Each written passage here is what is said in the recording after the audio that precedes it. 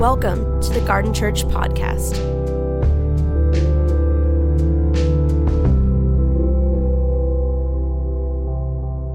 I have 40 minutes of notes and about 25 minutes, so we are going to blitz through this because I felt like there was a clear word, a clear sense as we've been charting through the Sermon on the Mount of what this message is about today.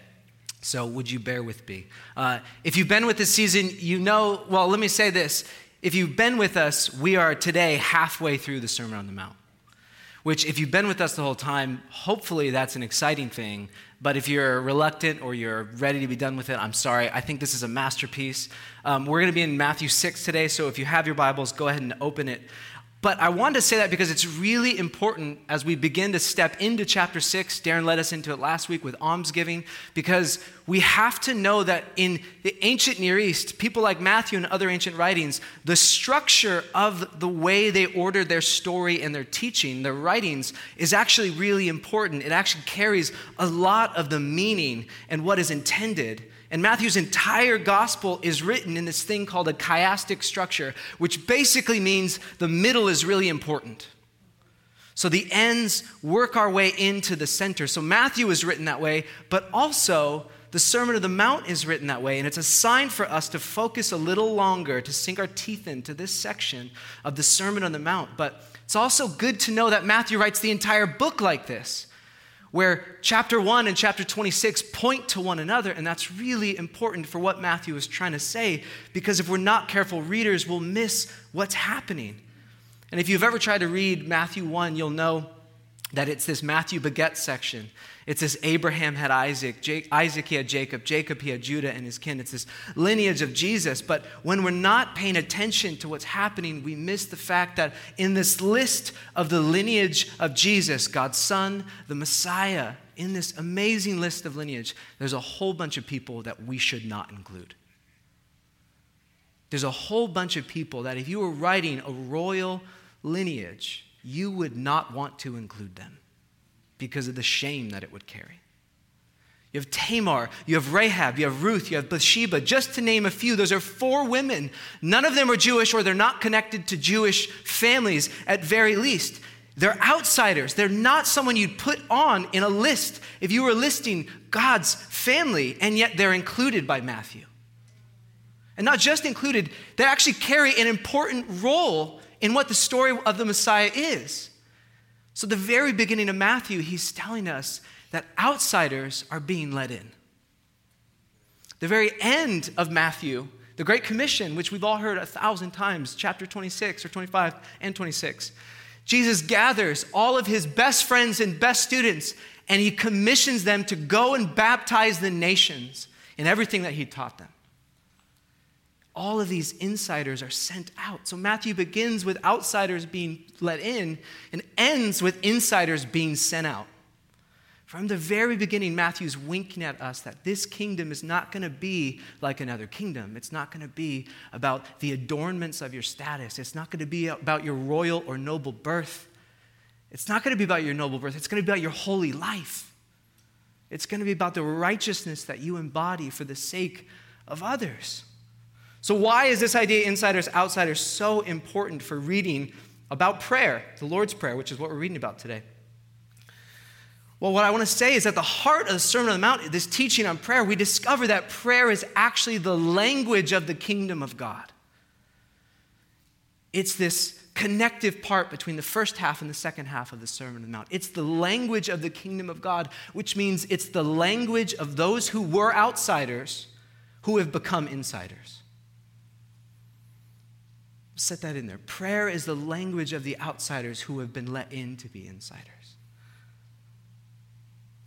God is for the outsiders. And that doesn't mean that prayer is a secret, that only a few can learn it, because it is available to everyone. God's presence is available to everyone. But only some, and this is what Jesus is hinting at, only some will choose to persist long enough that they become fluent in it. Fluent like a language, fluent like when a language is in your bones, you can show up wherever you're landing, right? Anywhere that speaks another language, and it just comes out of you. That's the type of presence and attention. It's about time and attention. Have we learned to soak our lives and our time in the regular presence of God, to come to know the language of his presence and prayer that sets in our bones that we become fluent? So if Matthew is about making outsiders insiders and sending them out, then why, and this is, I know I'm not speaking to everyone, but this is the word I felt today, why do so many of us feel like outsiders when it comes to prayer? Feel like outsiders when it comes to God's presence. We feel disconnected. We feel like we're watching other people have wonderful experiences or tell stories about their lives of prayer, but we're feeling left out. And this is the thing. We feel like God might be withholding from us, like we've missed something important. And Jesus, at the center of this text, wants to clear the baggage and offer us a way into the heart of prayer, the heart of God's presence. So today, I'm not going to do really, here's 5 types of prayers. I'm going to set the table because I want you to hunger for prayer. I'm going to throw some grounding ideas of what prayer is about from this text. And we have plenty of tools online we can send out. We have a great Q&A that Faith led us in earlier this year that I think was really helpful for a lot of people during COVID. But I really want to set a table for you to hunger and yearn for God's presence. And we need to hear that today. So Jesus, would you come as we read and open your text, Lord? Would your word, would it make us salivate? Would it make us hungry for your wisdom and your nearness? Would we grow discontent with anything else other than you, Lord? Would you give us new eyes to see and ears to hear this text, this familiar text, with fresh ears, God? And however you want to correct and bless and invite us today, Lord, would you do it? In your name, amen. So would you turn to Matthew 6 if you haven't already? I'm going to just read it in one fell swoop, and then all I'm going to do is just chunk by chunk go through text, little snippets, to kind of draw out what Jesus is getting at. And when you pray, do not be like the hypocrites, for they love to pray standing in the synagogues and on the street corners to be seen by others. Truly, I tell you, they have received their reward in full. But when you pray, go into your room, close the door, and pray to your Father who is unseen. Then your Father who sees what is done in the secret, in the hidden place, he will reward you. And when you pray, do not keep on babbling like the pagans, for they think they will be heard because of their many words. And do not be like them, for your Father knows what you need before you ask. This then is how you should pray. And actually, would you just pray this with me, this familiar prayer? Our Father in heaven, hallowed be your name. Your kingdom come, your will be done, on earth as it is in heaven. Give us today our daily bread, and forgive us our debts as we have also forgiven our debtors. And lead us not into temptation, but deliver us from the evil one. And this section ends with, for if you forgive other people when they sin against you, your heavenly Father will also forgive you. But if you do not forgive others their sins, your Father will not forgive your sins. Thanks be to God. Wow. Thanks be to God. Wow, it's so rare. I don't hear people reading Scripture together in public anymore. That's one of the first verses I think most of us get trained in if you grew up in the church. And it's just ingrained in our bones. There's something about that, just us speaking the word of God, the words of God together in public. And I want to do that more. I'm going to tangent, and I don't want to because we don't have time. So let's just dive in. And when you pray, do not be like the hypocrites. You'll remember that last week, Darren, he introduced us to the idea that the hypocrites is actually a technical term for actor. It had no common usage in Jesus' day as anything other than talking about people who were on stage acting. Jesus was the first person to bring it into common parlance, to bring it into common language where you'd use it to call someone else out. He was the first to do it. And what he's saying is, so when you pray, do not be like the actors, the pretenders, who take on a role in their spiritual lives and pretend in the presence of God. Their focus is not on the Father, but it's on everyone else in the room, hoping to be seen in some holy light, not hoping to be seen in the eyes of their Father. For they love to pray, standing in the synagogues and on the street corners, to be seen by others. Truly, I tell you, they have received their reward in full. How condemning and challenging. Because the benefit of that type of pretending prayer, the illusion of devotion, has the only pathetic reward of looking good in front of other people. That's it. It has zero power, no benefit. It'll travel as far as the sound will carry, and then it'll just go flat. But if there is an outcome, if there is some outcome to that kind of acting prayer, it clearly is negative in Jesus' eyes. And it has an impact on our community. And we've all seen it. You have not had to be at a church long enough, any church, whether you grew up in it or not. Have any of you been in the room where you had something you felt to include in your prayer or speak out in prayer or just to pray over someone and you were too intimidated? You were afraid. Maybe you felt too uneducated, not spiritual enough, not wise enough, whatever it is.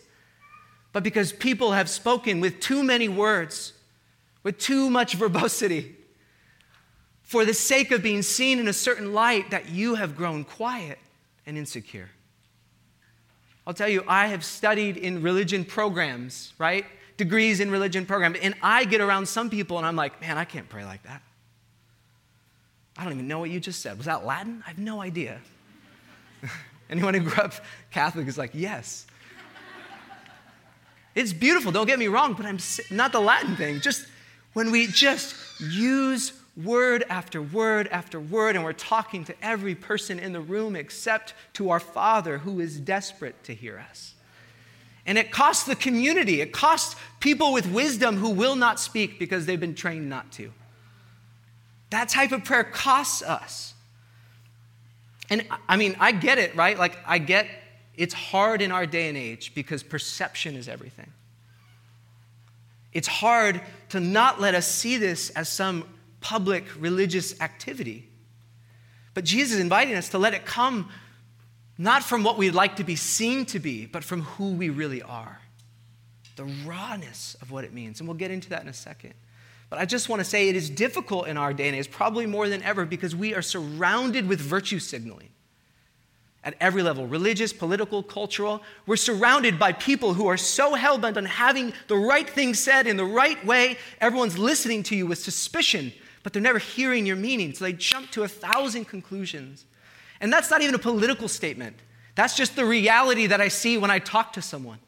Just waiting to interject, never hearing the heart. If we're going to be gracious, we have to be gracious with even how we perceive people's words. And yet we're so trained, we're so well trained to take any word that's, did that mean this? Oh my gosh, are you saying you believe that? Oh wow, that's weird, I can't talk to you. Or call out, slam them down, right?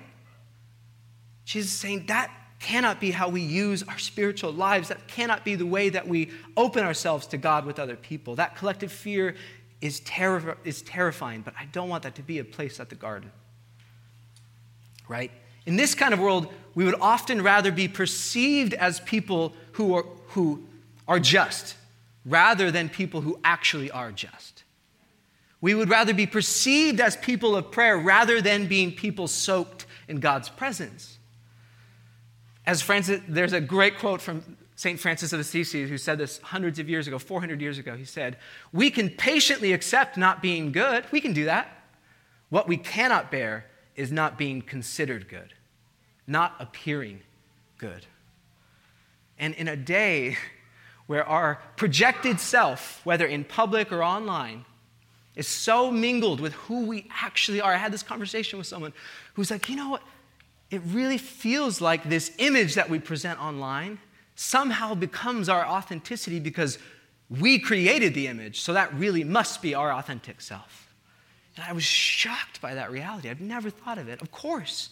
That's why we clamor for it. That's why we'd rather be publicly good than really have goodness in the inside. And he says, don't be like that. But when you do pray, go into your room, close the door, and pray to your Father who is unseen. And I love this image. I love this image of Jesus, the fullness of God, right? The hypostasis, it says in Hebrews, the fullest image of who God is enfleshed. And he's saying, God's unseen. That's rhetorical irony if I've ever seen it. God himself standing before them saying, yeah, this God that you pray to, he's unseen. And he's hinting at this reality that for the hypocrites, for those who use their spiritual, their religiousness, their spirituality to stand in front of and gain some kind of acclaim, for those people, God will be hidden to them. They will never see that God. Because when you pretend in prayer, it will only fall in the ears of a pretend God. The living God will remain hidden to you. He will be there going, my heart aches because I know where you are, and yet, why are you pretending? As if we could hide. As if we could hide from this good and loving God, and it breaks his heart because he wants us blemishes and all, and he wants the depths of us. But we're so stuck pretending, and I think we have to learn to take our masks off. But in this idea of prayer, in this hidden place, then your Father who sees what is done in secret, he will reward you. Prayer is not about public acclaim, but about intimate relationship, intimate connection between you and your Father. The real power of prayer is found between a father and his children. And I love this image because children, my kids just came back from a weekend away with Grammy and Papa, my wife's parents. And when they come back, they're sugared up and they're exhausted because they went to bed at 11 o'clock. And I hear this. Despite that, I still hear, they were perfect angels. And I'm like, yeah, honestly, they probably were. Because on the drive home, they melt down. Why is that? Because they're safest with us. I'm the safest place for my boy to throw a fit. He's not going to do that in front of other people. That's what God is. That's the heart of the Father saying, quit pretending. I know you're going to melt down right now. Why would you pretend it's not happening? That's not going to benefit you. It's just going to be a wall between us. That's a pretend prayer for a pretend God. And he's saying, I am living. Let's have real prayer. It's the same reason, right? Your spouse, your partner, your best friends know the worst parts of you. When you're safest with them, when there's the trust that covers all of it, you can be your ugliest and your best self. And hopefully draw the best self even in the midst of your ugliness. That's this relationship that he's saying with our Father.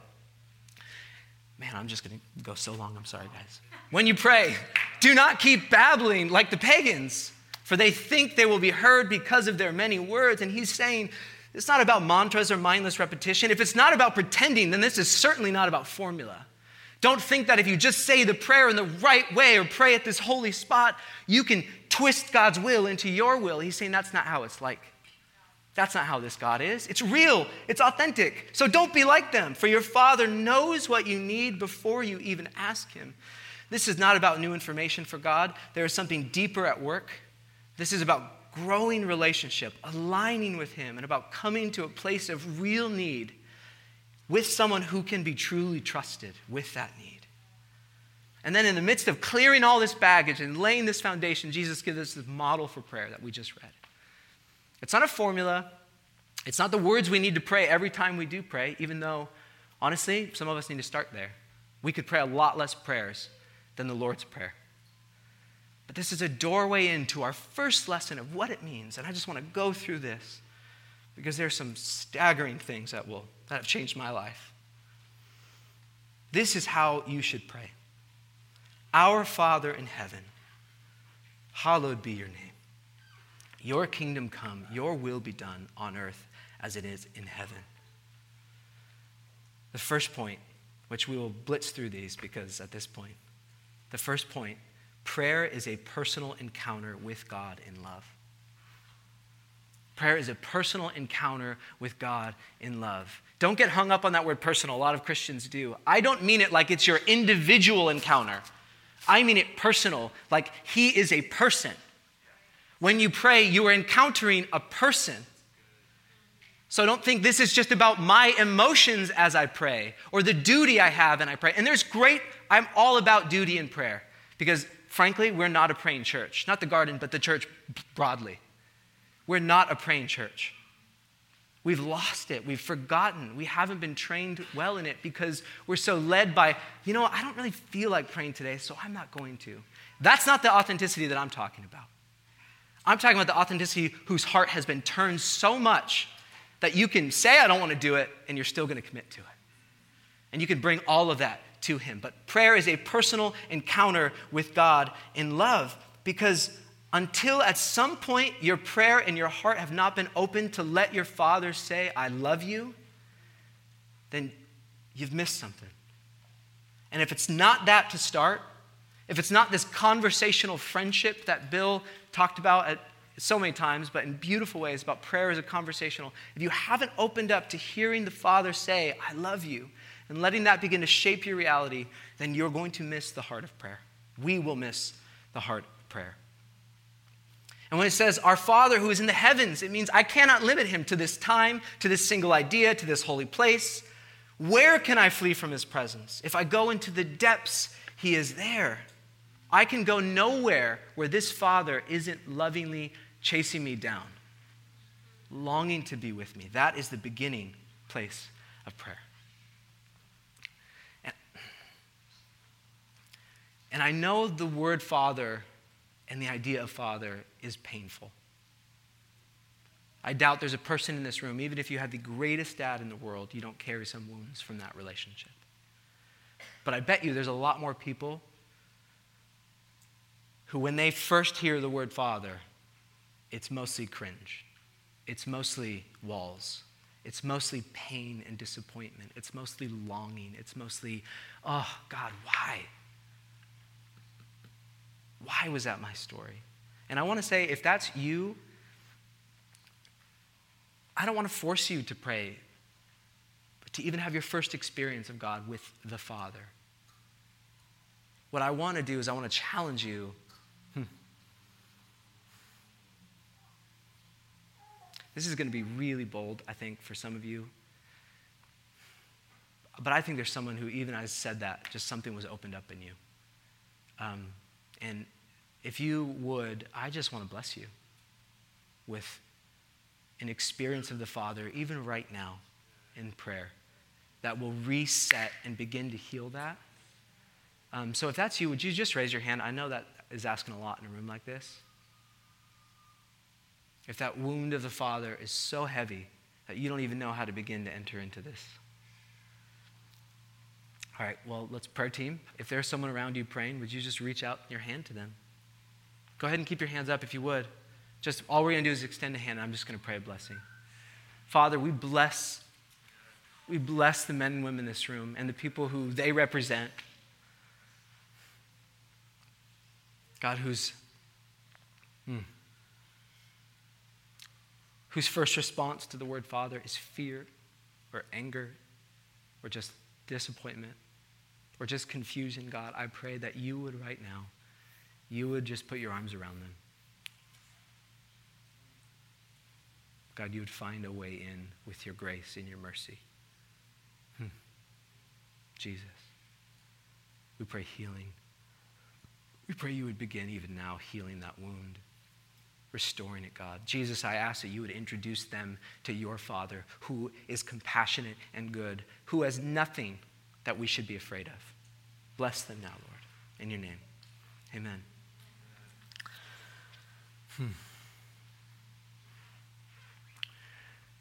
Just one more thing on that. That was really a rare thing in the ancient Near East. The idea of a tender and loving Father was an anomaly. The only place it was really found was in the Jewish mindset. Fathers throughout the world were so demanding, overly demanding and stern and mean and dutiful that the idea of a tender father was really rare. But in the Jewish mindset, in the Jewish world, there was actually a phrase, and it's an idiom that they talked about, that every Jewish boy and girl has two mothers. So tender and so loving were Jewish fathers to their children that they were like mothers to the rest of the world. The only place where you can see that. That's the heart of the Father that I'm talking about that I'm hoping we get invited into. And we see in this place that prayer grounds us in reality. It grows us in truth. It teaches us about who God really is.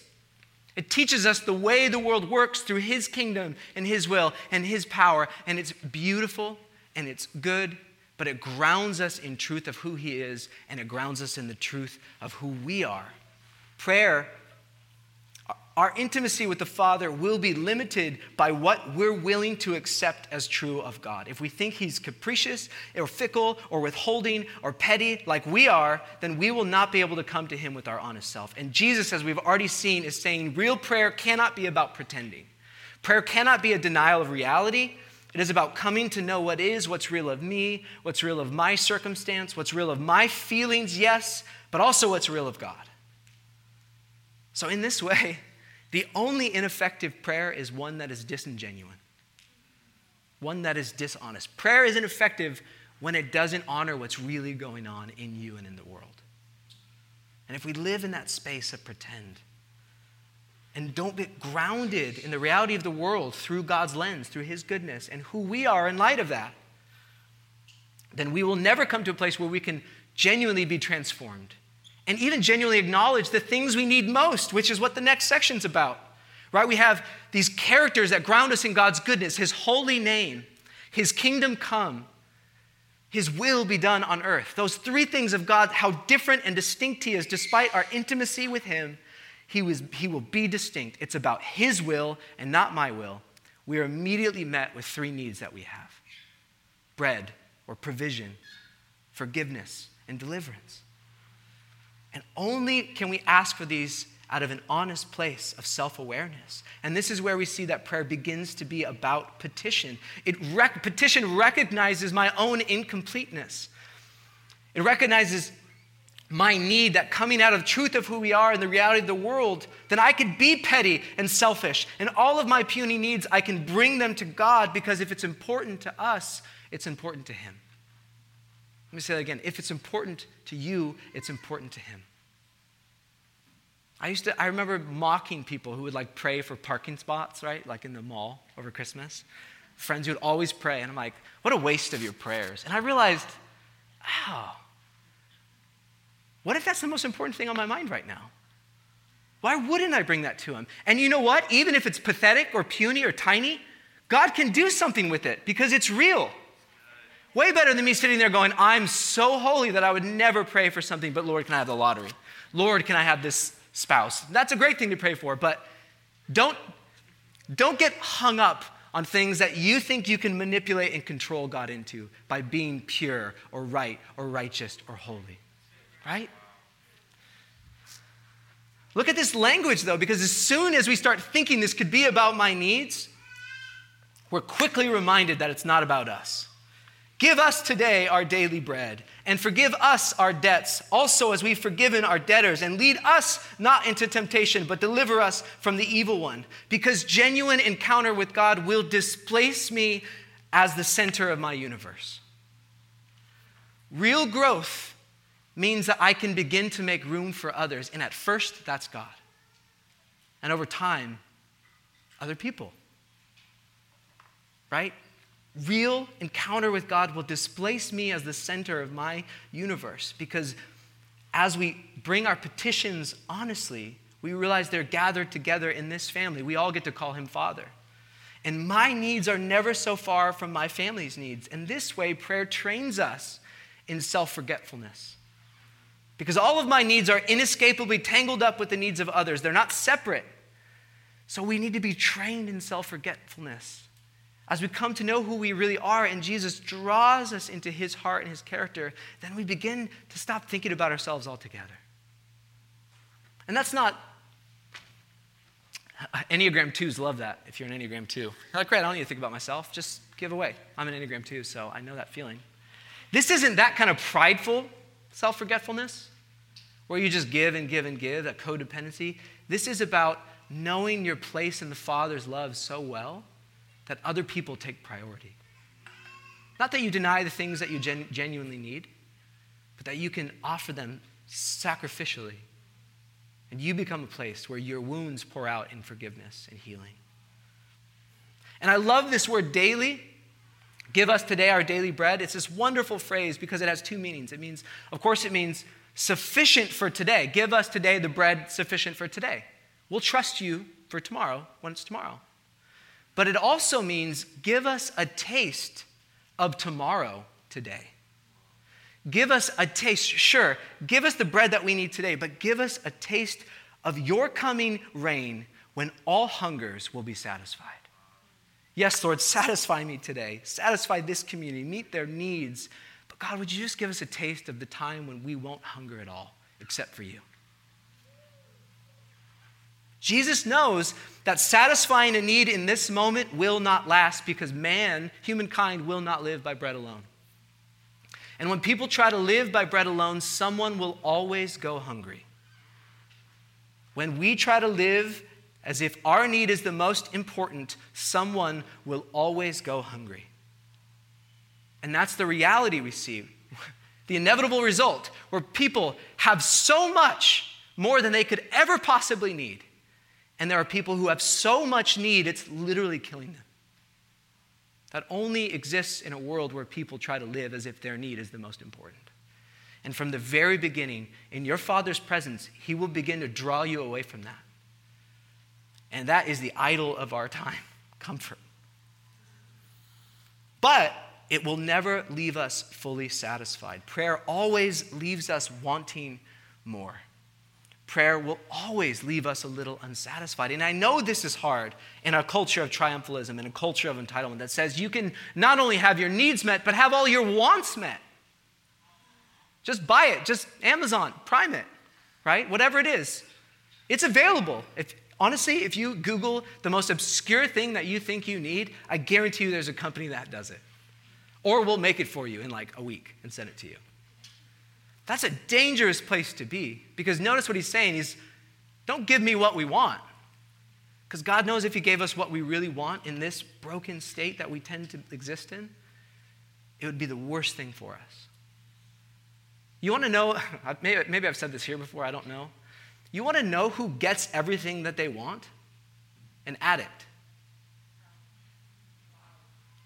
An addict. And it ruins them. They get everything they want every day. He wants to train that out of us. He doesn't want us myopic. He doesn't want us, Lord, just my needs. We pray our needs. This is not about me.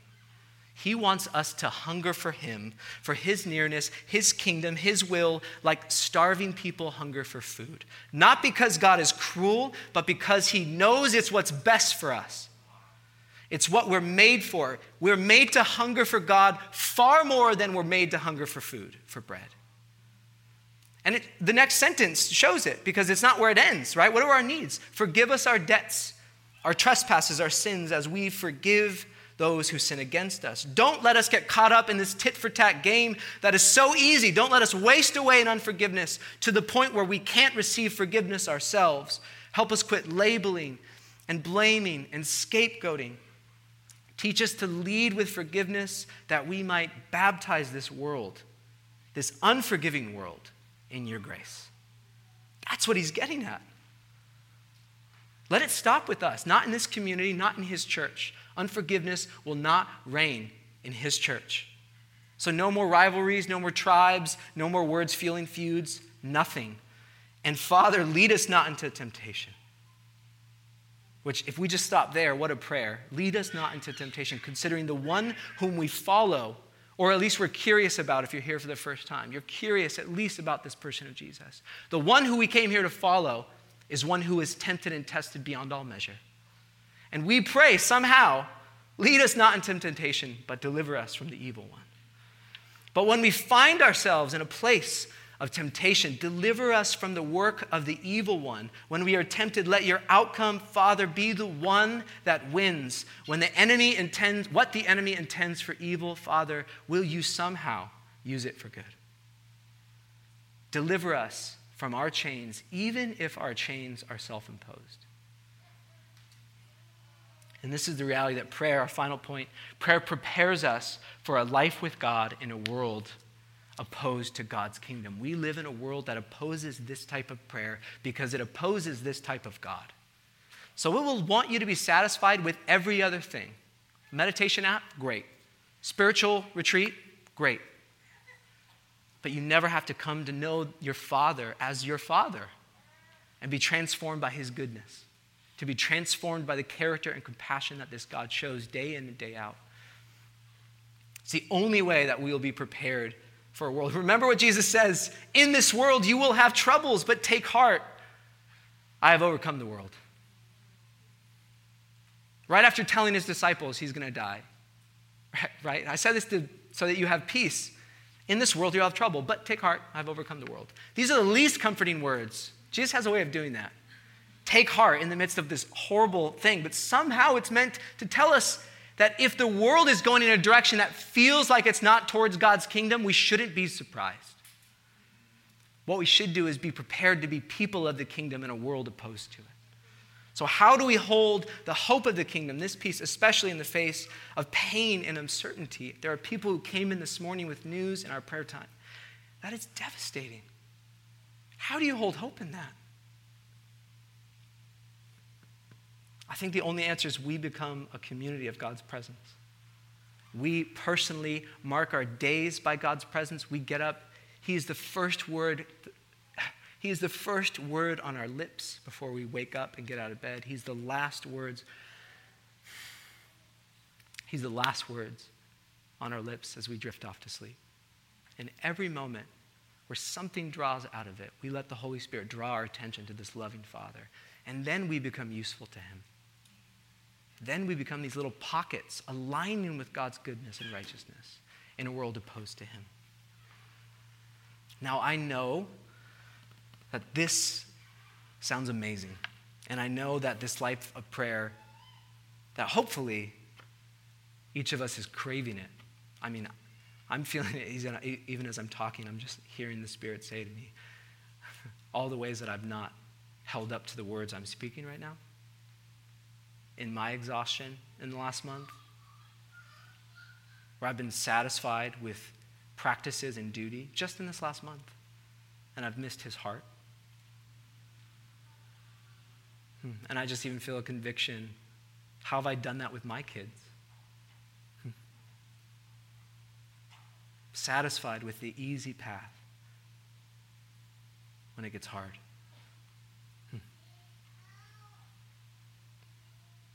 I'm not naive that this is not most people's common daily experience with prayer. I spent, I think, most of my Christian life, from my teens into my late 20s, just longing for this thing that never came. I had beautiful moments of worship, beautiful moments of prayer, but never a sustained. I hear these saints, these men and women who are older, just talk about prayer being the thing that they wake up and crave. And they go to bed craving to be near him. And if that's you, I just don't want to put shame on you.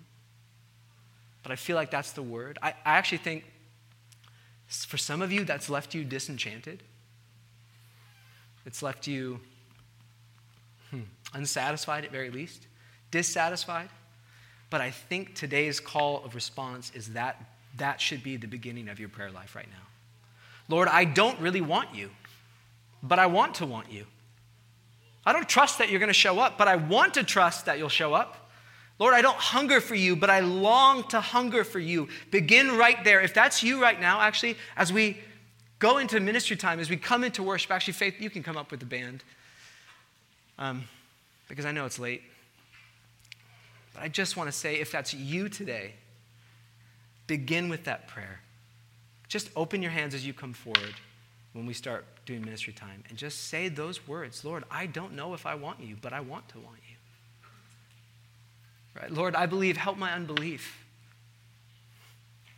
I also think there are people who are genuinely desperate and genuinely hungry, and they can't quiet it. It hasn't gone away. They're not disenchanted, but they're feeling, like I said at the beginning, they're feeling like on the outside. Like they're outsiders watching this life that some people are experiencing radical transformation right now, radical presence in prayer. And they're like, Lord, why not me? And instead of moving into bitterness, instead of moving into a space where you become more and more distrusting, or you just give up, right? Kierkegaard has this great line where he calls these people gentle Christians, people who accept at every level that God is real and good and Jesus died for them. And Jesus longs to be in their life. The Spirit longs to fill them, but they've been so dissatisfied that they just don't think it's for them, the life of abundance, the life of God's nearness. And so he says they become gentle Christians, people with the right beliefs and none of the power, none of the intimacy of the Father. And I don't want that. And then, let me just add this. If that's you, if you're desperate to hear, if you're hungry and desperate to hear from God's voice, I want to challenge you in response today. As we come into ministry time and people come forward and respond, I want to challenge you to give away what you need. In the kingdom of God, that's a principle that I've come to know in my bones, that when we need provision, we learn to be generous. When we need forgiveness, we speak generosity in our forgiveness to other people. We learn to forgive other people. And when we're desperate to hear the voice of God, we posture ourselves to speak God's blessing to other people. And I wouldn't be surprised if that act of obedience, the act of turning from your need and your unmet desire onto blessing another person this morning, might become the doorway for God to actually meet your need and to meet you in this experience with another. And I think there's some people there for that as well. And then finally, I just want to say, I think there's some people who are genuinely experiencing just this powerful renewal of God's presence and intimacy in their life. And there's risk and there's trust. And I want to encourage you guys, don't stop telling your story. Don't feel like, I'm just the spiritual one doing it. Don't feel like there's shame.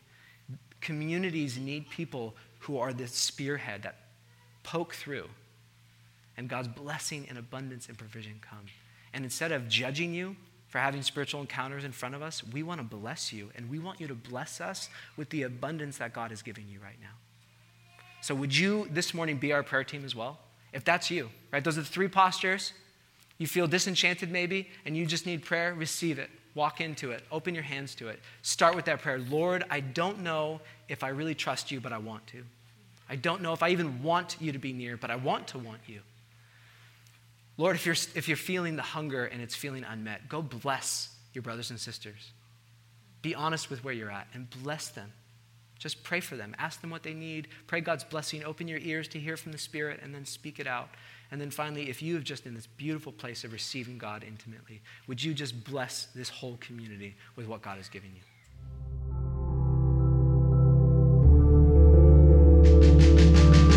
Thank you for listening. For more information, please visit garden.church.